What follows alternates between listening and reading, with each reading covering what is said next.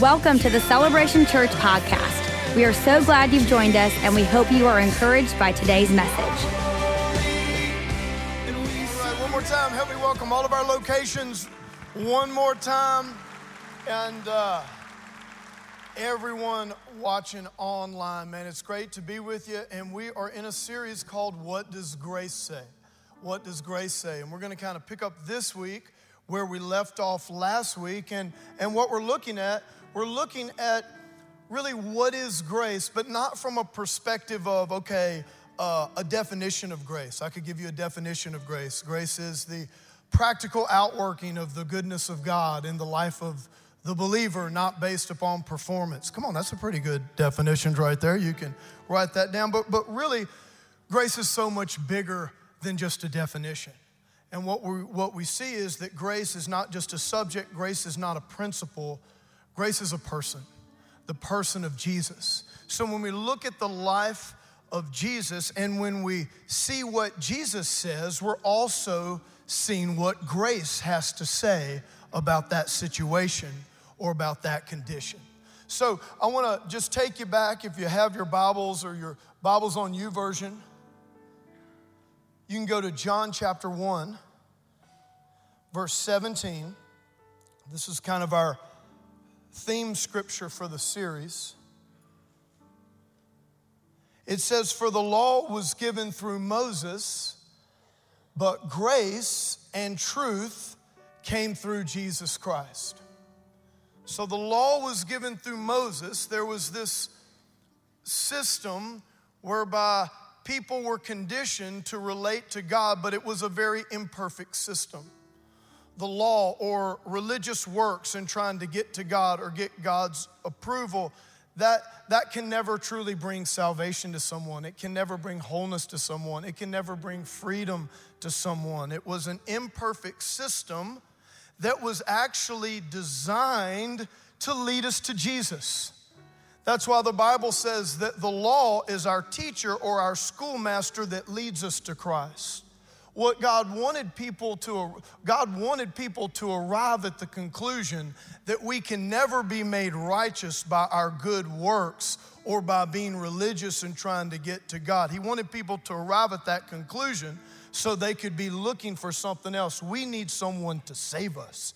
We actually need someone to save us from this system and bring us into a new system where we can truly have a relationship with God, where it's about the righteousness of God and the goodness of God, not about man trying to be righteous and man trying to be good. Is everybody following me here?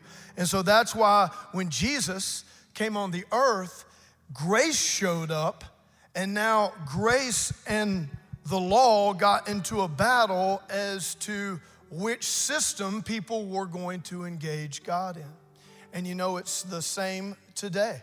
There's so many religions, and there are so many people that have some type of, we could say, religious system, or we could say some type of merit system. You know, they think, well, if I'm just overall basically a good person and don't do, like the really bad things, that I can have a relationship with God and that I can go to heaven, or, things like that. They're thinking things like that. But really, none of those systems can get people to God. Remember this. Religion is man's way to get to God. Jesus is God's way to get to man. When Jesus showed up, grace showed up, and God did for us what we can't do for ourselves. Come on, can you give God a hand clap for that? So we're going to get into part 2 of the series today, and I've entitled this message, Compliments and Contradictions. Compliments and contradictions. Yes, that compliment is spelled with an E and not with an I, just in case you're knowing. A compliment, that is a form of flattery. Compliment is something that goes along with something else. Compliments and contradictions. Let's pray. Father, we love you. God, help us lean in for the next 30 minutes or so, Lord. God, that we can hear what grace has to say about our situation. In Jesus' name. And everybody said, amen. So let me give you a little review from last week just for a few minutes. And if you weren't here last weekend, I really encourage you to go online and listen to the message, because this weekend's message kind of builds off last weekend. But last weekend we looked at the story of the woman caught in adultery out of John chapter 8. And this woman was caught in the very act of adultery. And guess what? The law showed up. The law showed up to condemn. The law showed up to punish. The law showed up to accuse. The law showed up to reject. But guess who else showed up? Grace. Yeah, that's right. Grace showed up in the purpose of Jesus. And here we heard what grace had to say about this woman's situation, this woman that was caught in adultery. We saw that grace accepts. Jesus accepted her for who she was. We saw that grace protects. We saw that grace elevates. Man, I love that part of the story. That's the part of the story where Jesus says, "He who is without sin cast the first stone." What he was doing, he was elevating this woman. He was giving her worth and dignity. You know what he was telling her? You are no worse than anybody else out there. We are all sinners. So you might feel bad about yourself, but you know what? You're no worse than anybody else. We've all sinned, and we all need grace. Come on, can you thank God that we serve a God who elevates people, even in their mess? We saw that grace forgives. Jesus says, neither do I condemn you. But then we also saw what? That grace instructs. Jesus says, neither do I condemn you, but go and sin no more. And this is the challenge that some people have with Jesus and the Bible. We love being accepted by God, right? We want God to protect us. We want God to elevate us. We're glad God forgives us. But whoa, like God speaking into how I should live? God giving instruction to my lifestyle? Whoa. I don't want that part of grace. I just want the other parts of grace. But you can't pick and choose grace, just like you can't pick and choose parts of Jesus, just like you can't pick and choose parts of the Word of God. Come on, grace is a whole package. And so we need to remember grace instructs. Remember, Jesus did not excuse her sin. And so he didn't say, you've been doing all this and, sleeping around and being a prostitute, whatever like that. Don't worry about that. Just go on with yourself. These guys don't know what they're doing. We all good, you and me. Jesus said, no, go and sin no more. He didn't excuse her sin, but he gave her a solution to come out of that place of brokenness and into a place of wholeness. We like to say it this way: grace doesn't excuse, grace instructs.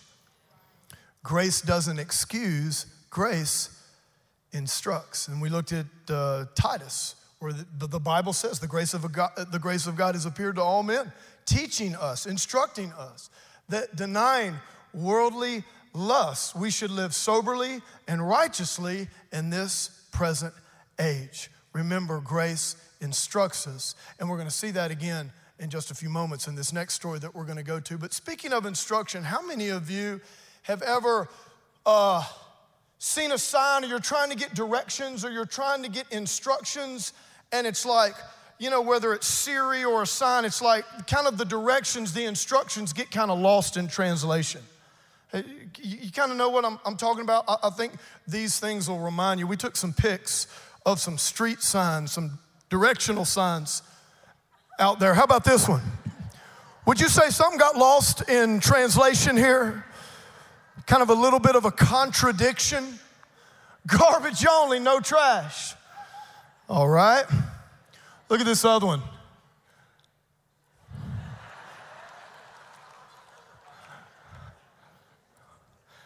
This would be all, if I see this, I'm going 55. We all confused up in here. That pedal's going to the metal. How about one way?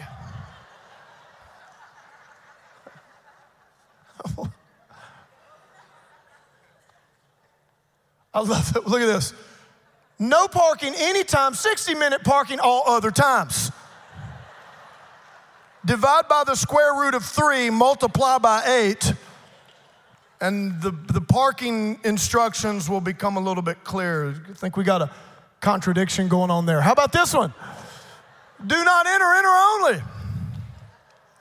And I think this is my favorite one, the next one. Yes, duck crossing. I'm just saying, look, if you're a duck hunter, do not shoot at a duck that looks like that coming across the road. What are those signs? They're contradictions. They're confusing. And Jesus, what we're going to find here in John chapter 5, we're going to find Jesus give some very clear instruction here that we don't want to get lost in translation. I want you to look here in John chapter 5. We're going to read the story here of a man who's about to get healed by Jesus. This guy was lame. He was crippled.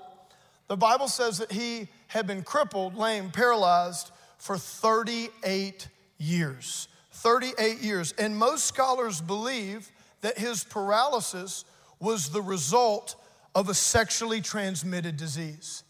That he was in some type of sexual sin, he got a sexually transmitted disease, and therefore he's now paralyzed. You know, there are a few sexually transmitted diseases that can paralyze you, especially if they're left untreated. And the reason that they believe that, I think you're gonna see at the end of the story when Jesus speaks specifically into his lifestyle and the thing that caused this brokenness, this paralysis. So John chapter 5, verse 1, it says, after this, there was a feast of the Jews, and Jesus went up to Jerusalem. Now, there is in Jerusalem by the sheep gate a pool. So does everybody know what a sheep gate is? A sheep gate is this big gate that a lot of sheep hang out at. I'm just kidding. Y'all are like, oh, that's what the sheep gate means. It's just a gate with a bunch of sheep. Finally, the Bible's making sense to me now. Okay. No, the sheep gates was one of the gates leading into Jerusalem. Now watch. That's where the Jewish people would bring their sacrifices that were required by the law. They would bring their sacrifices in there that the law required of them through this gate called the sheep gate. And at that gate, there was a pool, look here, which in Hebrew is called Bethesda, having 5 porches. Everybody say 5 porches. Y'all follow me here right here? Look at verse 2. Having 5 porches. 5 porches. Now, what did we learn last week? That in the new covenant, 5 is the number of grace. But did you know this? Under the old covenant, 5 was the number of the law. Genesis, Exodus, Leviticus, Numbers, Deuteronomy, the Pentateuch, the 5 books of Moses, the 5 books of the law. That's why law and grace, they're constantly set up as an opposition to one another. The law came through Moses, but grace came through Jesus. So 5 biblically is the number of grace, but under the Old Testament, under the old system, it was the number of law because there were 5 books in the Pentateuch. The books of the law, the laws of Moses, okay? So let me show you what's going on here. There is this pool. It's right by the gate that people bring their sacrifices that are required by the law to try to be made right with God.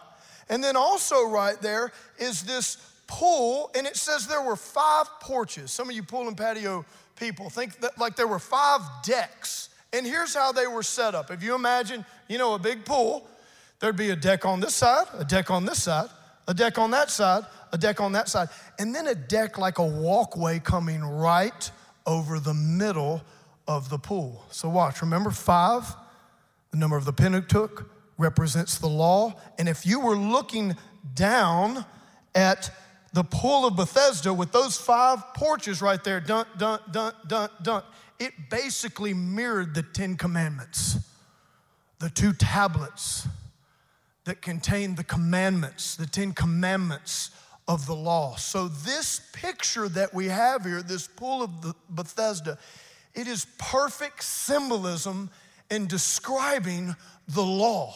And guess what people are trying to do in this place of religion, of law, of good works and trying to get to God? Look what's going on right here. It says in verse 3, it says, and all of these people, in these lay a great multitude of sick people, blind, lame, paralyzed, waiting for the moving of the water.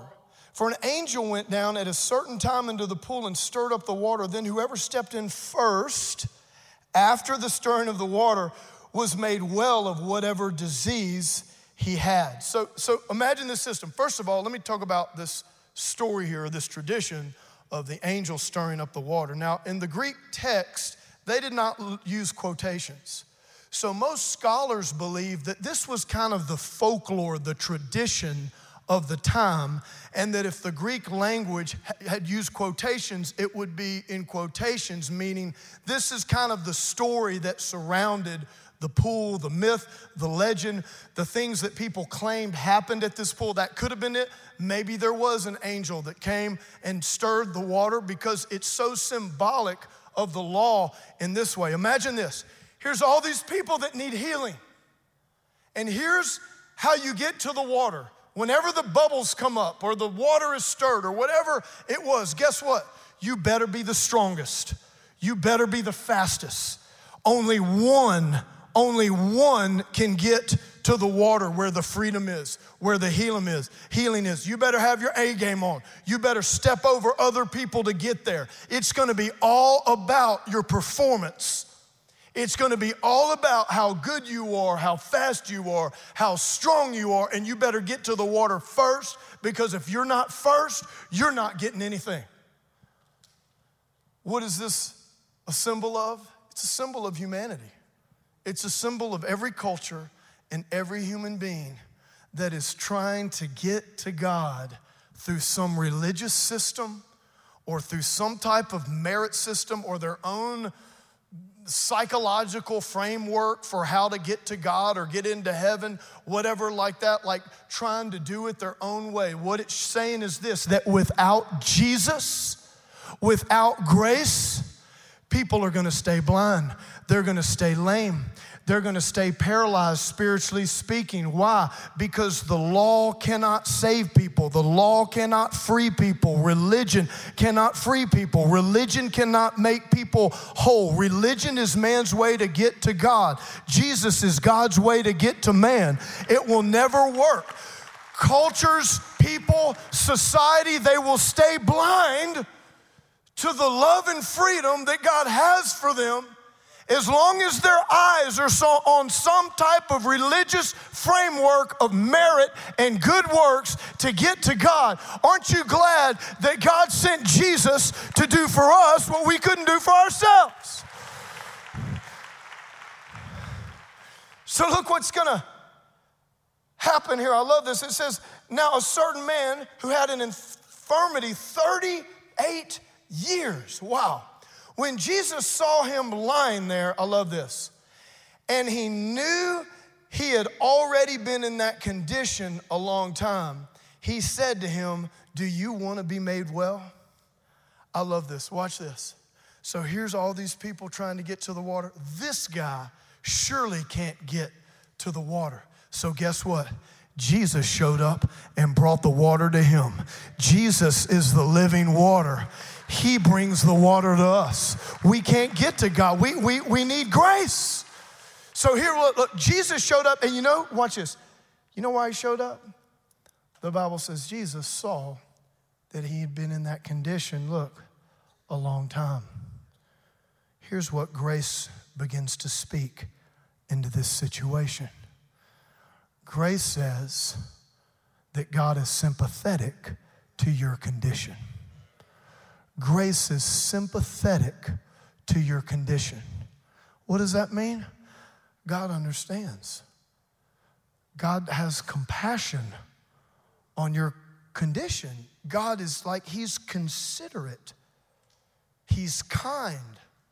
It doesn't matter if your sin brought you to that place, if just how you were brought up or how you're messed up or what other people have done to you and the hurt or the pain or the loss that you've experienced. I want to let you know that God is not a God who is far off, waiting for you to somehow improve yourself and get your act together and clean yourself up so you can approach him. Can I tell you this? God is having compassion on you right now. He's sympathetic to what you're going through, big or small. God has compassion on you. He loves you. He's sympathetic. He's conditioned. Look, that's grace. Grace says God, he understands. God is sympathetic and compassionate about my pain. And look what Jesus says to him. I love this. Jesus says to him, do you want, still in verse 6 here, do you want to be made well? Do you want to be made well? Jesus shows up. Do you want to be made well? Look what the guy says. The sick man answered him, sir, I have no man to put me into the pool when the water is stirred up, but while I'm coming, another steps down before me. This is so fascinating. Look, he doesn't even say yes. He's so beat down from his pain. He's so hurt and negative and has tried to change so many times. He's tried to get help so many times. When Jesus finally shows up and says, do you want to be made well? The guy, he can't even say yes. He just goes into, man, every time I try to get to the water, he just kind of, starts unloading about his life. So discouraged, so depressed. I found that with so many people, man. They've been beat up. They've tried to change so many times. It's just like they lose perspective. They lose hope. I want you to hope again, because I want you to know that Jesus is here and he's sympathetic to your condition. He's compassionate about what you're going through. And I'm telling you, he is right here, right now, and he's asking you, do you want to be made well?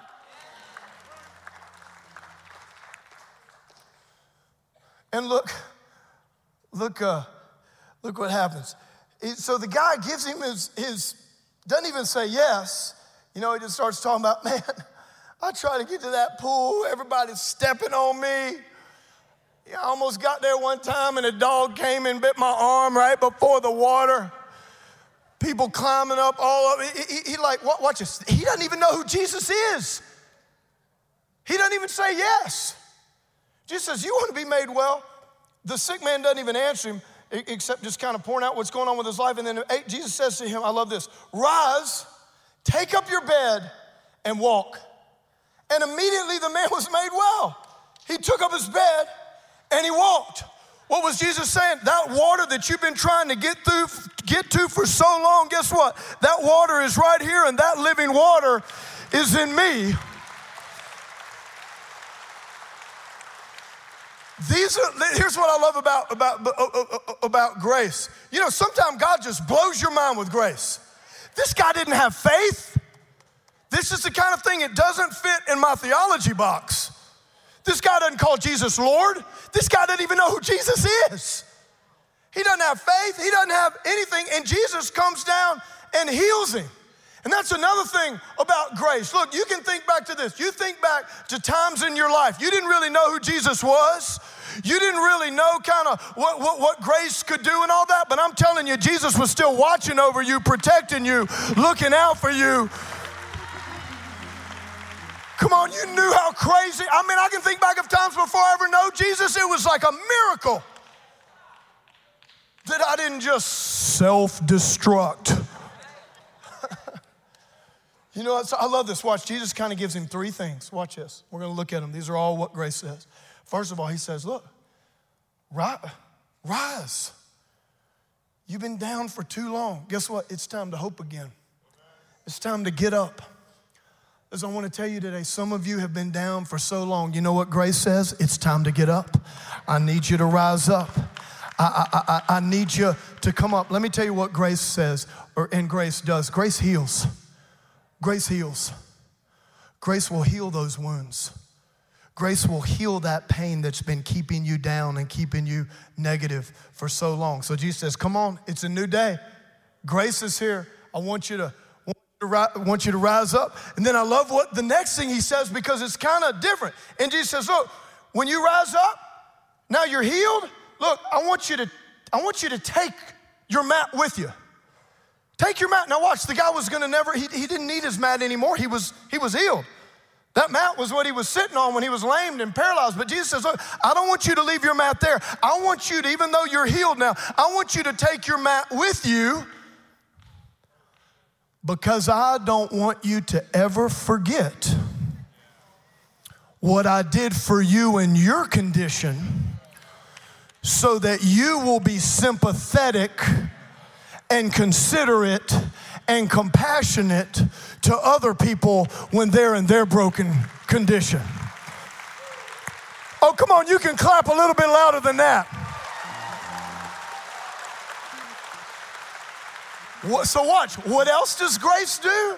Because grace brings a work of humility into our lives. So grace not only heals, but grace reminds. Grace reminds us what? Where we came from. Jesus said, look, you're healed now, so you're gonna go on. I don't want you to leave that mat there.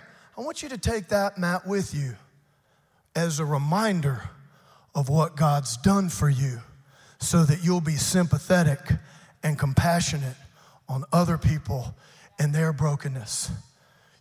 And isn't it amazing how so many times, come on, God heals us. Come on, we start going to church. You know what I'm saying? We start getting some life in us, and man, we start obeying God's word, and God frees us up of stuff. It's so easy to kind of all of a sudden get into some kind of holy roly. You know what I'm saying? I caught myself in the summer. Carrie and I were on vacation, and we were at this place, and there were these college kids, and they were just being wasted and whatever they were on, and drinking, and they were just acting stupid, and they were acting stupid. But we were kind of stuck with them, you know, in this area, and I started being like, man, I was like, so stupid, and I'm telling you, the Holy Spirit stopped me and said, Stovall, do you remember what you used to do?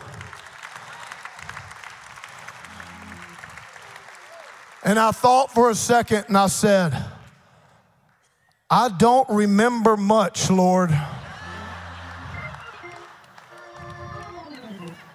As in blackout. And I felt like the Holy Spirit was saying, look, you're stuck with these people for a while. So you better get a Christ-like attitude and be sympathetic to what's going on in their lives. Come on. Come on.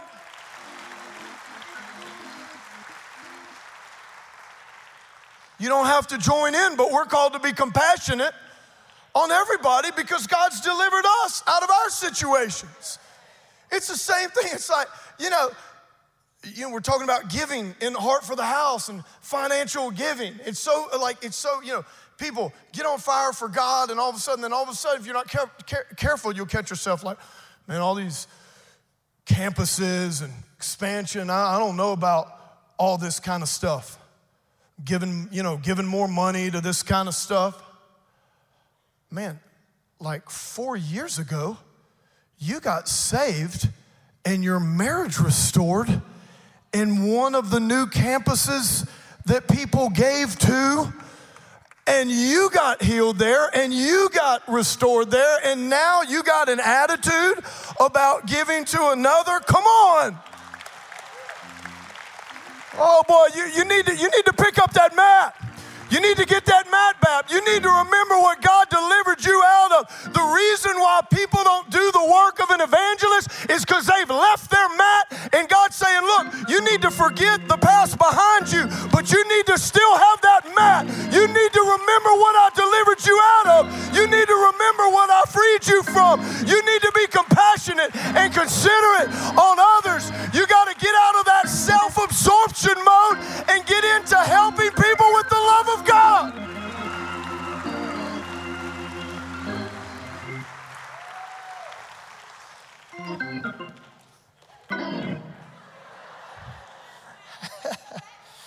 Oh, man.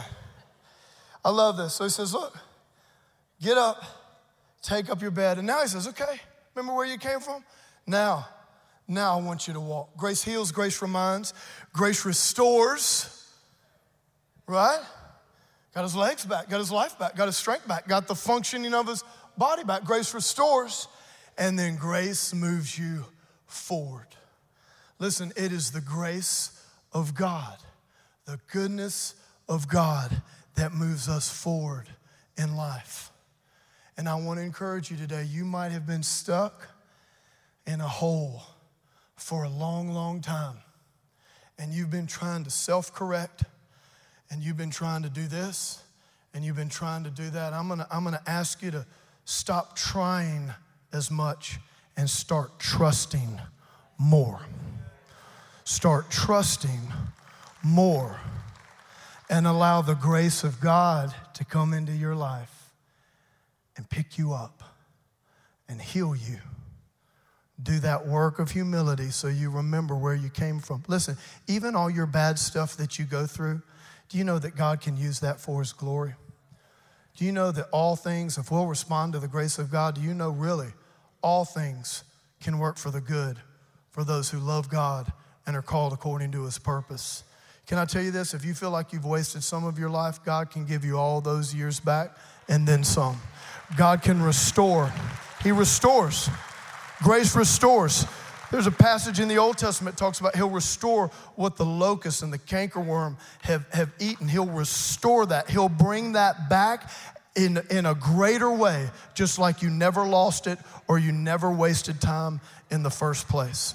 And remember, a waiting season is never a wasted season.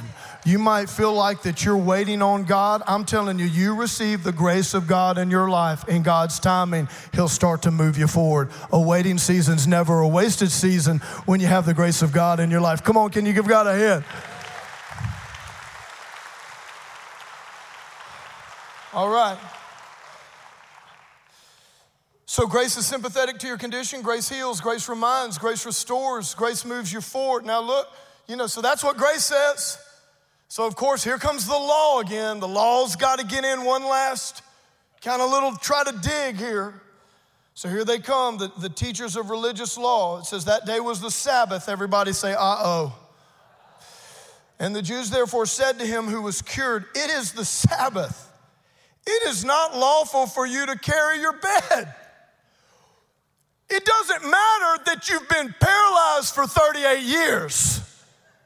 What matters is you were breaking our rules. We have a system that you need to abide by to get God's approval. So really, your freedom is not as important as our rules and our regulations. Aren't you glad that God had something different to say about that? If you think God is about rules and regulations, I'm telling you, you have missed it. You have a wrong perception of who God is and what he wants in your life. He doesn't want rules. He doesn't want regulations. He wants a relationship with you. He wants you to get up. He wants you to start walking. He wants you to get healed. He wants you to get restored. Oh, I wish I had somebody helping me. Do y'all like this message as much as me? I like this message. I'm going to preach to myself. Oh, man. So look at this. I love this. Oh, man. He answered him. So watch. Here's the guy, right? He who made me well said, take up your bed and walk. Then they asked him, who is the man who said to you, take up your bed and walk? But the one who was healed did not know who it was. He didn't even know it was Jesus. He didn't have any faith. He didn't even say yes, he wanted to be healed. How good is grace? How good is God?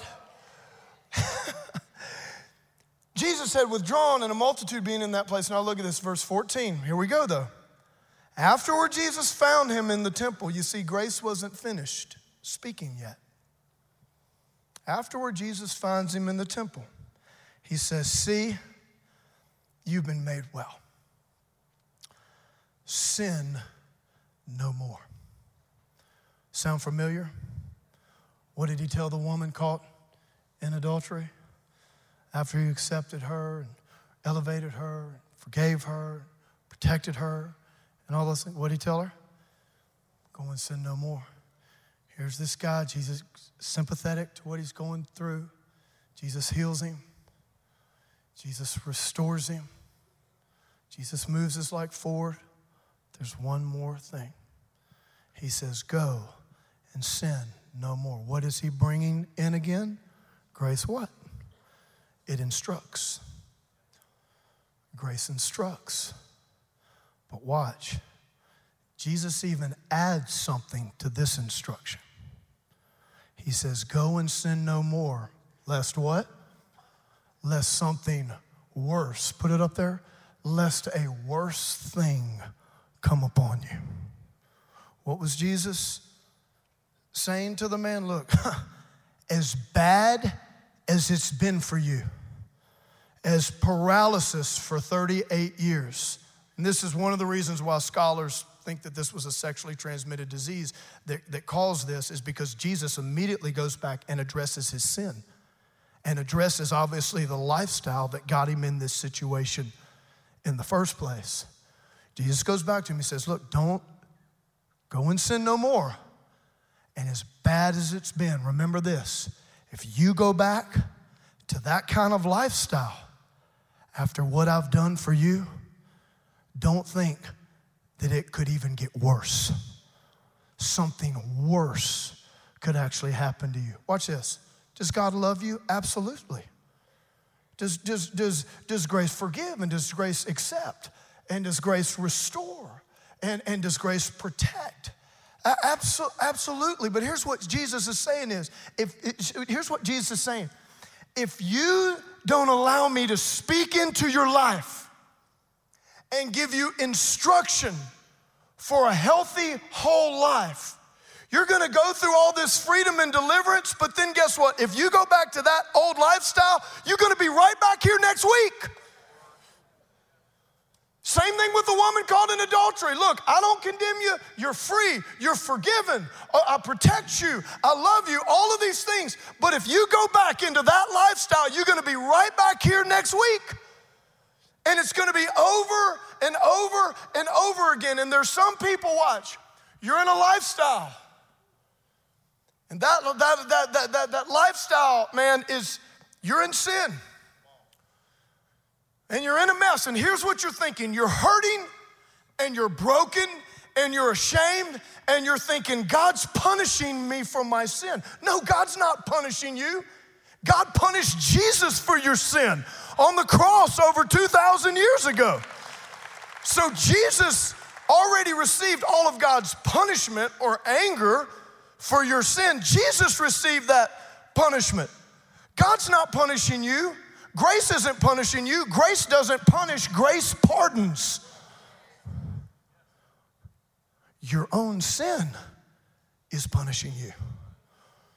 Because the wages of sin are death. What does that mean? It's like stripping your soul when you're in that addiction, or when you're in that, it's like stripping your soul and you feel it's like life being taken from you. It's your sin that punishes you, but it's God's grace that pardons you. See, grace, watch. Grace and lifestyle are supposed to work together. They're supposed to complement one another. Your lifestyle should complement grace, not contradict grace. Your lifestyle should complement grace, not contradict grace. If a picture was taken of your lifestyle right now, would it be like one of those signs, one of those pictures that we saw? Like if we took a picture of your lifestyle and applied God's grace to it, would it complement it? I'm not talking about you being perfect and we all mess up and we can all get in the flesh and we can all be tempted and lack judgment and things like that at times. I'm not talking about that. I'm not talking about being perfect or anything like that. I'm just talking about if there was a picture taken of your lifestyle with God's grace over it, would your lifestyle complement the grace of God? Or would it contradict the grace of God? See, I want you to remember this. When you've been freed by the grace of God, then you need to incorporate certain boundaries to keep you free. Am I right? Galatians 5:1 says it this way. Put up Galatians 5:1. Look, here we go. Look, the number 5 again. Galatians 5. 5's the number of grace. This story was out of John chapter 5. Last week it was John chapter 8, but 8 minus 3, the number of the Trinity is 5. Come on, you know us preachers, we got to stretch it every now and then. Biblical numerology ain't working like I need it to.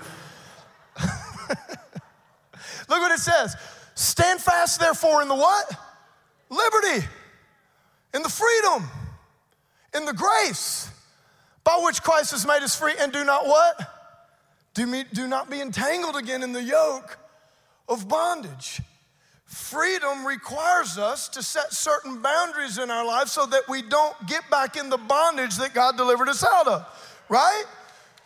Okay, so if there's an addiction issue, what? Okay, you've got to deal with that. You got to get in a support group or AA. Come on, am I right?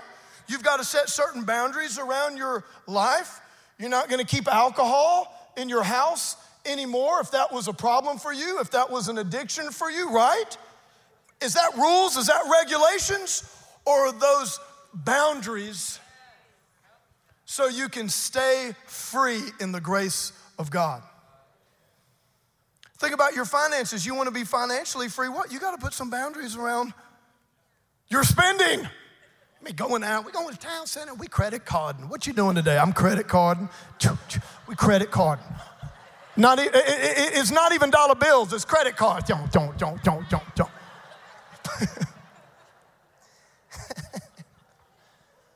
No, if you want to be financially free, there's certain boundaries. Like you've got to take in more that you spend, right? Balanced budget. You need to put God first. You need to give God your tithes so he can supernaturally bless you. I mean, there's boundaries that you need to put around your life so that you can stay what?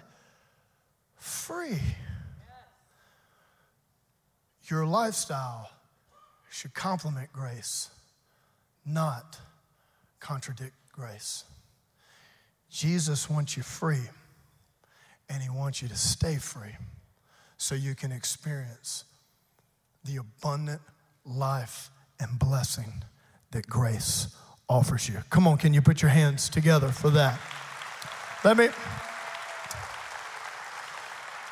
me pray for you. Bow your heads. Let me have the worship team come up now. Bow your heads real quick. I'm going to ask this. Watch. I need you to bow your heads, close your eyes, because this is a sensitive thing, but I do want you to respond to God. I'm not going to call anyone down front today or anything like that, but at all of our locations, I really want you to be honest before God. I know we've had so much response on all of our services this weekend, and I know that there are people in here, and if you're honest, you'd say, you know what, Stovall? My lifestyle kind of contradicts the grace of God right now. It's not complimenting the grace of God. But you realize today that, man, grace doesn't punish. Grace pardons. Grace restores. Grace moves you forward. Grace picks you up. Maybe you're one of those people, you've been pressed down. You've been in that negative, discouraged situation for so long. I'm telling you, Jesus is here today. He's saying, are you ready to get up? Are you ready to rise? Are you ready to be made whole? The living water is here today. How many of you would say this, honestly, with every head bowed, every eye closed, you say, Stovall, right now in this season, my lifestyle kind of contradicts the grace of God, and I'm ready to make a change here, to receive Jesus and his power and his grace that pardons. I'm ready for my lifestyle to complement grace, not contradict grace. Would you just raise a hand right now, wherever you are? Hands are going up all over the place, all over the place. You can put them down. How many of you would say, Stovall, I'm one of those people, man, I've just been down and negative for so long. I've been so long in this cycle of whatever it is. But you know what? I'm giving hope another chance today because I realize that the grace of God is telling me to get up, and that the grace of God wants to move me forward, and the grace of God actually wants to use the pain and discouragement that I've been through as a mat, as a testimony later on in my life to help somebody else in their brokenness. If you're ready to arise and get up out of that situation, would you just lift a hand right now, wherever you are, hands up all over the place. You can put them down. Let me do this. Let me lead you in a prayer real quickly, and I'm just gonna ask you to agree along in your hearts, okay? Just agree along in your hearts. Let me pray over you. Father, we come in the name of Jesus. Come on, if you need to receive God's grace today, just right now, in your own words, just tell Jesus that you love him and that you receive his grace. His grace heals. His grace restores. His grace moves you forward. His grace pardons, it doesn't punish. If you've been down, God's grace is telling you to arise. It's time to get up. Time to move forward. God's got great things for your future. We thank you for that, Lord. And Father, from this day forward, Lord, we just thank you that our lifestyle is going to complement your grace. It's not going to contradict your grace, Lord. So, Lord, we just give you all the thanks. Come on, repeat after me. Say, Lord Jesus, I thank you for your forgiveness. I thank you for a fresh start. God, I thank you that you are for me, that you are not against me. Come on, I want you to stand to your feet right now. I want you to stand up right now. I want you to worship God. I'm going to ask, please, no one leave yet. Come on, let's give God some praise. Let's worship him. Let's thank him that Jesus does for us what we can't do for ourselves, that Jesus brings the living water to us. Come on. Thank you for tuning in to today's podcast. For more information about Celebration Church or to get in touch with us, please visit celebration.org.